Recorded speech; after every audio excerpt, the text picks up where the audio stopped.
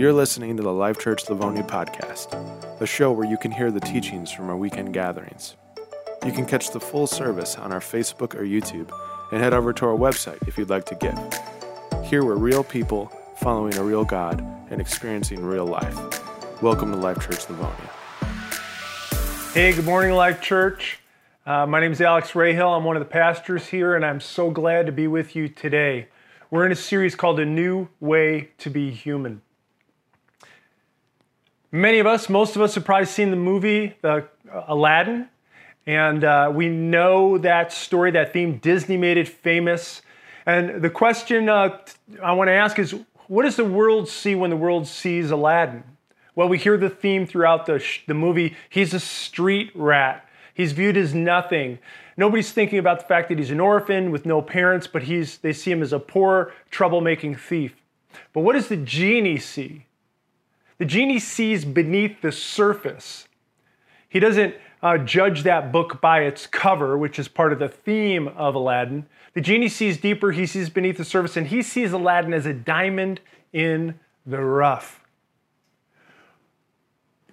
Today we're looking at how does Jesus see the Bible? And the reason why this is so important is that everything else in the Sermon on the Mount that we're studying hangs on this. It's key to everything else.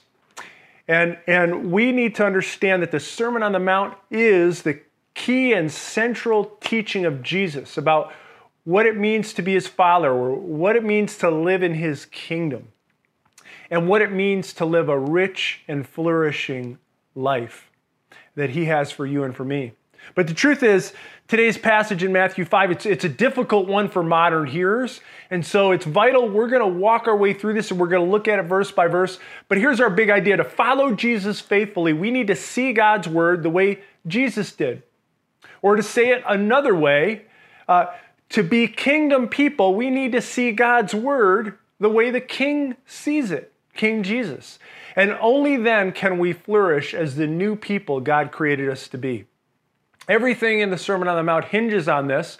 So whether we're going to be salty salt, as Bob talked about last week, or a light in the darkness, we can't do that without God's word. That's what fuels this whole understanding of what it means to live. God's word tells us how to live in a way that causes flourishing, and it shapes our character. And so since this passage is difficult, we're going to look at two key points here. There could be 3 or 4 sermons on this, and you know me if you've been around, so you know that's true. But we're going to look at 2 key points. And the first key point is this: how does Jesus see God's word? Jesus views God's word as true and coming true. It's permanently true, and it's coming true. Look at what Matthew 5:17 says. Jesus says this: "Do not think I have come to abolish the law or the prophets. I have not come to abolish them, but to fulfill them." Now, the law and the prophets is shorthand for God's word. It's the Old Testament. It's the Bible that Jesus grew up on. And so it would be called the law and the prophets. And the word abolish means to destroy or to tear down or to deconstruct. And Jesus was teaching in a way that people had not heard before. And they thought maybe he was tearing down the law, but he says the opposite's true. I didn't come to abolish the law. I came to fulfill it. I'm not here to deconstruct God's word. And there's this whole deconstructing faith movement going on right now. And there's things people were taught that were not true. But a lot of people are throwing the baby out with the bathwater because there's so many true elements of what God's word says, not what it doesn't say, and people were told that's what you're supposed to do or how you're supposed to live. But what it does say that we need for our life. Jesus said, I'm not here to set people on a path where God's word doesn't matter and where everybody's their own authority. Remember, he's talking about the Old Testament here. And a lot of people think now, well, the Old Testament's kind of old hat, even if they're Christians. In the Old Testament, God's kind of an angry, mean old man, and then cool, hippie, teenage Jesus comes with a tie-dye shirt, and he's kind of like helping the Father chill out. That's not at all what's going on here. And Jesus is trying to clarify that. The old and the new are totally connected, and the old predicts what the new fulfills. The old is the bud of the flower, and the new is the blooming of that flower. So Jesus says, that's not what I'm about. I'm not here to tear it down. I'm here to fulfill it. And I'm going to come back to that in a minute. Verse 18 says this, for truly I tell you, until heaven and earth disappear, not the smallest letter, not the least stroke of a pen will by any means disappear from the law until everything is accomplished. Now that phrase for truly I tell you, or verily, verily, is the Aramaic word amen, which comes from the Hebrew word for truth. He's saying truth, truth, or amen. And so it combines this word of solemn and truthful. So in our courts, we adopt this because we say, I solemnly swear to tell the truth. It comes from this concept, the whole truth and nothing but the truth. So Jesus is saying amen at the very beginning, which he's saying, this is true, and what I'm about to say is a big deal, and it's solemnly true, so you should take what I'm giving you and you should take it into yourself. You should take it as your own. And he raises up the seriousness again. He says, so truly I tell you, until heaven and earth pass away. Now, we have an equivalent phrase now. We say, when hell freezes over. In other words, it means never. So Jesus is saying, until heaven and earth pass away, well, that's not going to happen. Jesus is saying, solemnly, truly, never will one piece of God's word pass away until everything is accomplished. And he uses two words here. You may have heard them before, dot and iota, or the King James says jot and tittle.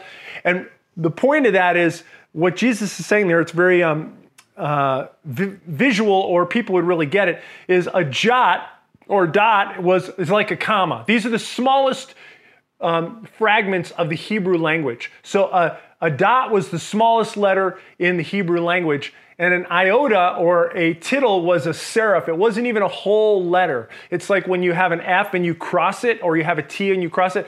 That's the iota or tittle. And he's saying, look, down to the very, very smallest pieces of this word that God has given, none of it's going to pass away. It's all relevant. And until it's accomplished, this is going to continue to be relevant for your lives. But Jesus says the scriptures are not only true, so he goes, this is God's true and trustworthy word. He says they're all coming true. So the score of last week's game between the Spartans and Western Kentucky, goes State 5-0. And when I preach this on this Sunday, I hope we're 6-0. But the score of last week's game was 48-31. State won. That statement is true, but it's not coming true.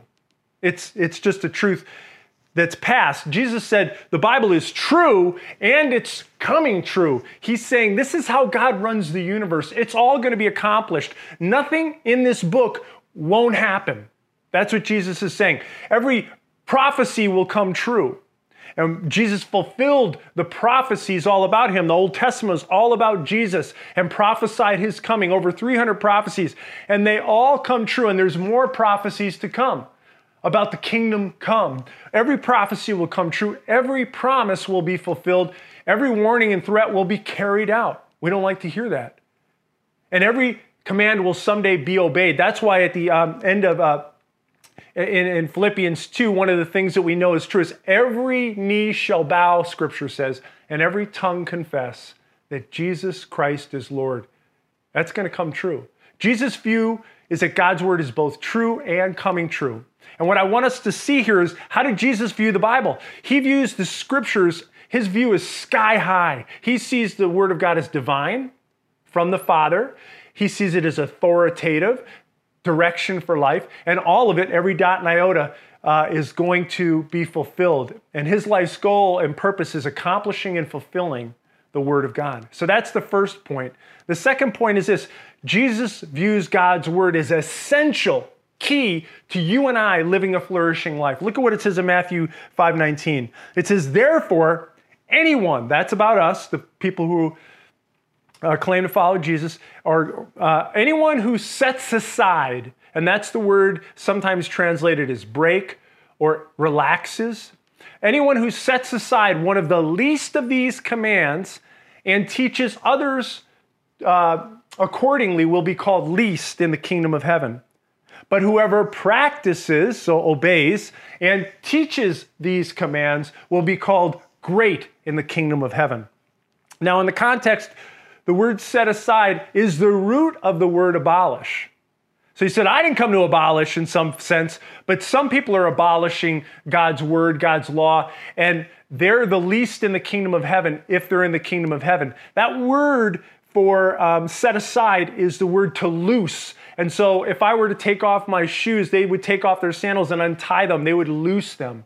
Or an animal would be tied up to a tree and they would loose the animal and take it. So think about this. What does a command exist to do? The commands of God are there to guide us. They're like guardrails on a road.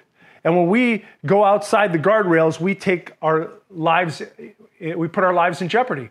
I was driving down Lakeside Drive in Chicago last week, and I couldn't believe there's these hairpin turns all around Lakeside Drive, and there's these big cement dividers or guardrails between oncoming traffic, the opposite traffic.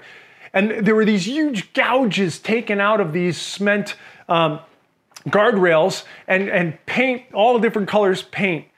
And I thought, what would happen if those guardrails weren't there? You're like, well, people scraped their cars, they dented their cars.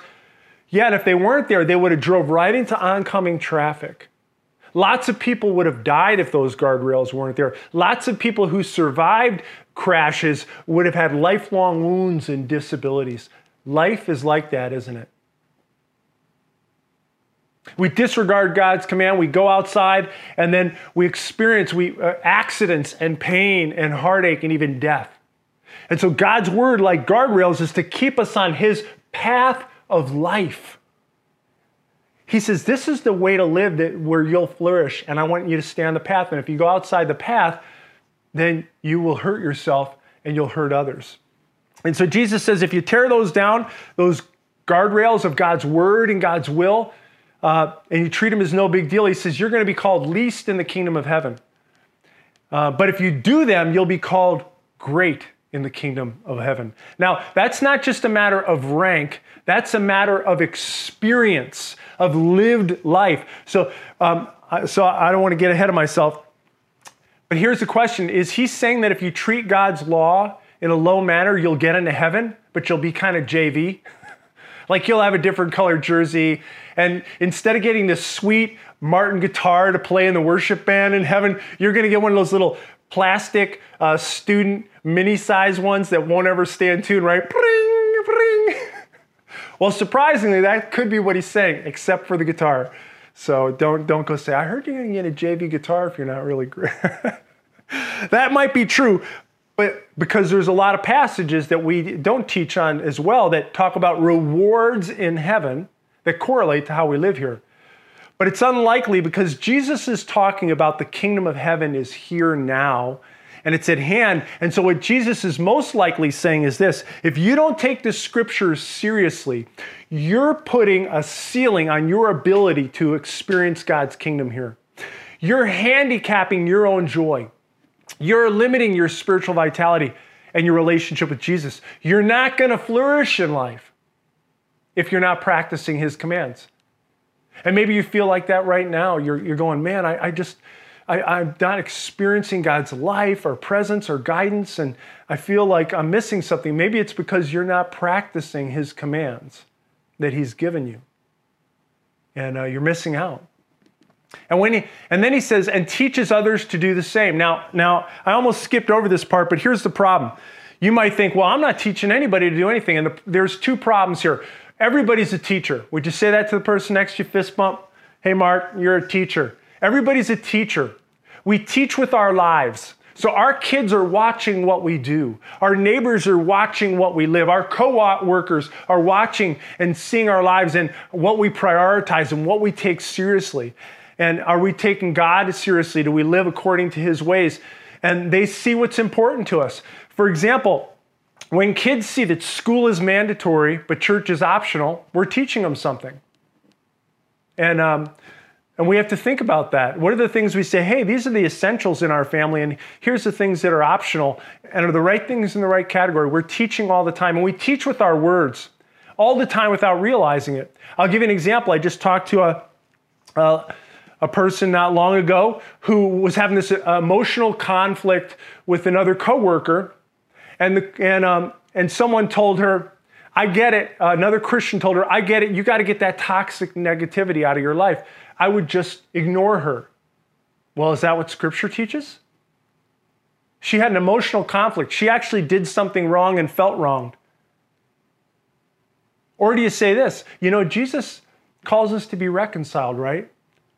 To first look at our own sins and confess them, and then to honestly confront the other person, and then to forgive as we've been forgiven. Those are two radically different approaches, but let me tell you, by the advice we give, we are teaching people. The point is what? Jesus didn't come to abolish the Scriptures. He came, he says, in any way that we don't practice God's word and we don't live according to it, we're limiting ourselves and we're limiting our spiritual growth. When we don't learn and embrace and practice God's word, we hurt ourselves and we hurt others. When we practice and teach others to live according to God's word, we flourish and we help others flourish too. Then Jesus ends with a bang. He says in verse 20, "For I tell you that unless your righteousness surpasses that of the Pharisees and the teachers of the law," those are the scribes, "you will certainly not enter the kingdom of heaven." What? Now, if there's anything that would have caught anybody's attention in the whole Sermon on the Mount, this is the line that would have did it. This single statement. Because the Jews had a saying, if only two people go to heaven, one will be a scribe and the other will be a Pharisee. So that's how, because they took the law so seriously. So if you're telling me I got to be better than them who took the law so seriously, in fact, Jesus says the Pharisees took this so seriously, they even tithed on their spice rack. Because we're supposed to tithe. We give 10% back to God. He gave it all to us. We manage it. We give 10% back to him in worship and for his work. The Pharisees even went through their spices and tithed on those. And so you're like, wow, that's pretty hardcore. These people studied God's word and they made a serious effort to obey all of it. But Jesus says something is off in their approach and they're not being teachable to it. It isn't leading them into the kingdom the way they think, which is really fascinating because there's two ways we can set aside God's law.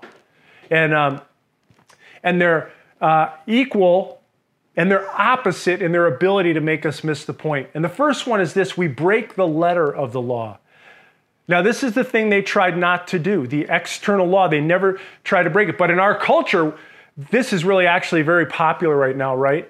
People are like, oh, I believe the Bible, but I don't believe all of it. It can't all be true. We've made progress. You know, there's parts of this that are way out of date. They're primitive.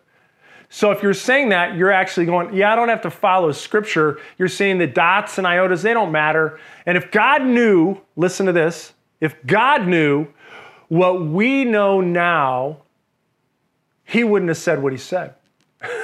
That's what we're saying. That's arrogance. We think we know better than God. Do you think God went, oh my gosh, 2020, 2021, I never saw this coming. I didn't see that the way marriage I didn't realize that was the way marriage was going to go. I didn't consider that enlightened perspective on sexuality. I need to rethink my stuff. But if he was just as smart and as advanced as we are, he would change his perspective. And so we disregard God's word. And the truth is, that's how most of the world does it. But if you do that, let me tell you what happens. You end up with a God who's always changing and never certain. And that's no God at all. You know who that is? That's me. I don't want to worship me. I can never worship a God like that. The word of God is God-breathed. And if we disagree with God, the chances are one of us is wrong. And I've learned it's probably me. And you can decide what you decide. But Jesus said the word is God-breathed, it's divine, it's true, and it's being accomplished. But there's a second way we break the law, and this is the way the Pharisees were missing it. And this happens in religious environments quite a bit. They weren't breaking the letter of the law. They loved the letter of the law, the Pharisees did, but in their focus on the letter of the law, they missed the heart of the law. This is what the whole conflict is going to be about between Jesus and the religious leaders. They made it all about external behavioral compliance. They said, as long as I do what's right on the outside, what happens in my heart doesn't matter. When the truth is, God's word goes so much deeper, all the way down to the depths of our heart. And that's what Jesus is constantly talking about. When you understand that, it will help you understand, it helps us all understand Scripture better. So Hebrews 4:12 says this, for the word of God is living and active. So the word is alive and it's active and it's moving and it's vital in our lives. It's sharper than any two-edged sword, piercing to the division of soul and spirit, of joints and marrow, and discerning the thoughts and intentions of the heart. The Word of God is supposed to go all the way down to our heart. It's not about a bunch of rules and following a bunch of external laws and not having our heart pierced and impacted by the Word of God. So everything else that comes in chapter 5 is all going to be about Jesus talking about this theme. So in the next section, which Kate will be talking about next week, it says, do not murder. And we could say, well, let me see, do I murder? No, check. In fact, the law says, don't give false witness against my neighbor. And you could say, well, I've never been to court and lied against my neighbor, so I haven't given false witness, check. And but we're going to find out that that's not at all what Jesus is talking about. Yeah, it's good to obey the outside, but he's saying God's goal for your life and mine isn't about external compliance, listen, but internal transformation. The Pharisees are trying to do outside-in righteousness. They're trying to actually earn their way to being right with God. They're trying to earn their way into the kingdom. And Jesus is saying, you can't earn your way into the kingdom. Because you're a transformed person and you're changed on the inside, it's going to bear fruit on the outside. It's outside in righteousness or transformation versus inside out transformation. And that's what the Pharisees are focused on. So I had a GTO, my uncle had a GTO, beautiful car. And you looked at the body and you were like, oh my gosh, that's a great car. But if you lift the hood, you're going to find out the engine's totally broke down and there was a squirrel in there. There's about 8,000 nuts in there, right?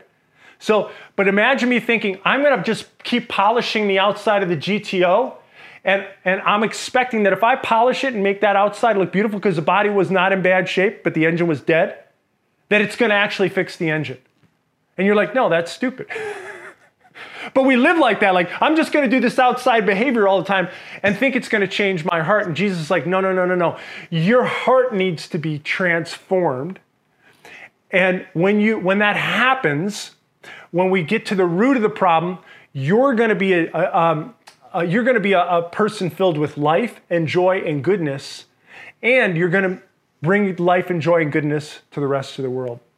So Jesus is going to say this in the next section. You heard it said, do not murder. But I tell you, anger in your heart is the same root problem. So you may have had someone who hasn't physically harmed you or tried to murder you, but they're angry at you. They hate you. They despise you. And doesn't that contribute to so many of the world's problems? They say mean things about you, but they didn't murder you. And Jesus is saying, look, if you're going to really be set free, it's just not murdering is not enough. I want you to set you free from the anger in your heart. It's just bubbling out of everywhere, and I want to get to that anger. Or he says, you've heard it said, do not commit adultery, but I tell you, lust in your where? Heart is the same problem as adultery with your body. And he's pressing down deeper than the surface. See, this is it. The Pharisees were judging the book by the cover thing. They were just trying to do the outside of the book and not getting down to what the real meaning of the book was, which is God wants to give us a new heart and transform our hearts. And from that heart will flow this desire to live according to his ways. Because God's law was never intended to make us righteous. God's law was given to us to show us how to live. But the only way we can be made righteous is what I'm going to tell you in a minute. I'm going to get to in a minute. So Jesus presses on this. So how does Matthew 5:48 end? Jesus says, you therefore must be perfect as your heavenly Father is perfect. What? Good luck. So this is what Jesus means when he says he came to fulfill the law. He obeyed in every way that you and I can't. He is perfect as his Father is perfect. He not only didn't murder, but he's perfectly forgave everyone who sinned against him. He not only didn't commit adultery, he never lustfully objectified women.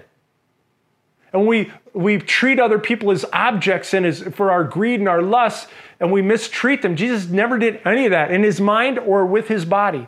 He never cheated on his people, even though we betrayed and abandoned him for idols and for false gods. The point of the law is that we cannot, but Jesus has.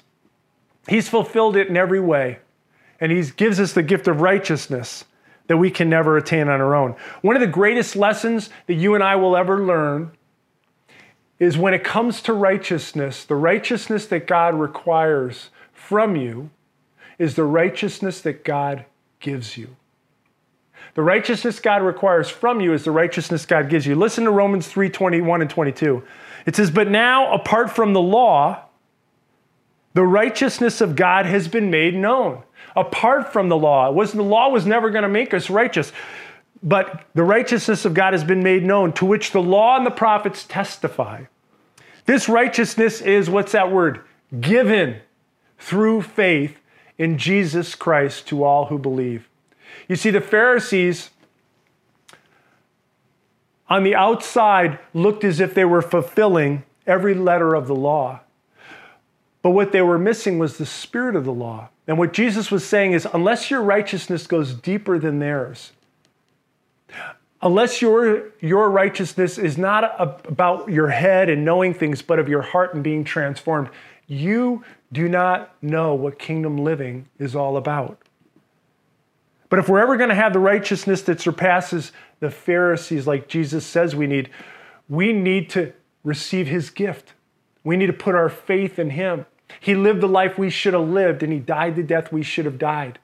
And when we receive his gift of righteousness, when you and I know that Jesus fulfilled the law on our behalf, it leads to us to love God's word more. We have a new heart and a new mind, and we want to start to obey God's command. We love God's commands. You see, living God's word, his commands, they're not the root of our salvation, but the fruit of it. When we have a new righteousness in Jesus, what grows out of the seed of that new transformed life is good works that don't save us, but are the fruit of our salvation. So here's two takeaways as we wrap up. The first one is this. If we're adopting Jesus' view of Scripture, we're going to have confidence in God's word. And God's word's is true, and it's coming true. It's being accomplished. So we're going to be surrounded by people who disagree with us. But I want you to know massive empires have come and gone, but the word of God has remained. And God is going to fulfill his promises. And even in COVID in 2020 and 2021, God loves us and cares for us. And you and I can be confident that God knows and cares about our crazy circumstances. And we can have confidence that he's with us and he's going to fulfill his promises. And number two is this, obedience to God's word. Years ago, I was talking to an older man who was a Christian, and I don't remember all the details, but he said, but it's not like we're supposed to live like that. I think it was about loving our enemies. And I know this is going to sound simple, but Jesus is saying here, he does in fact expect us to obey him. That we actually do and say the things he told us to do and say. This is part of why so many Christians in America lack saltiness. They lack life. They lack light because we don't actually believe that. Well, if you love your enemies, they'll take advantage of you. That's not practical.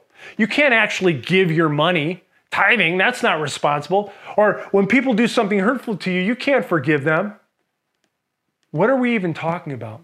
If we say we follow Jesus, hear me. That means we follow him. That he's Lord, that he's first, that he's king, and that what he tells us is true and trustworthy, and it leads to life.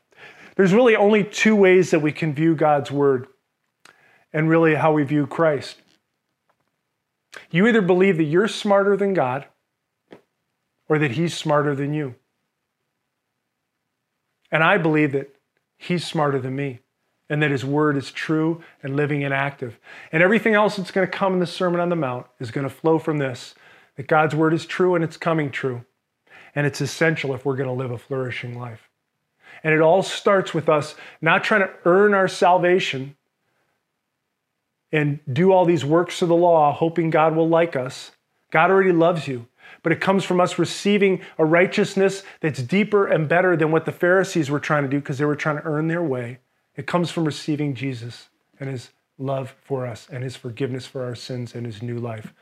So will you pray with me right now and invite him in? Lord Jesus, I confess that I've fallen short.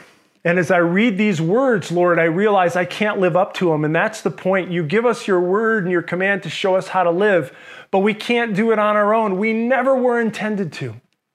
So I'm asking you, Lord, I'm asking for your grace. I'm asking for your forgiveness. I'm putting my trust in you, Jesus, that you died for me. And I'm asking you to fill my heart with your Spirit. And out of this new life, Lord, you birthed me. I want to follow you and I want to obey your commands. And I want to live in a way that causes me to flourish and causes the people around me to be filled with your love and your goodness and your flourishing. May, Lord, we see your word the way you see it. In Jesus' name, amen. If you prayed and made a decision to follow Christ, would you please let us know that and just put that in the comment section there or whatever the click button is. That thing right there. And we want to help you take your next steps. I'm so grateful to be with you. God bless.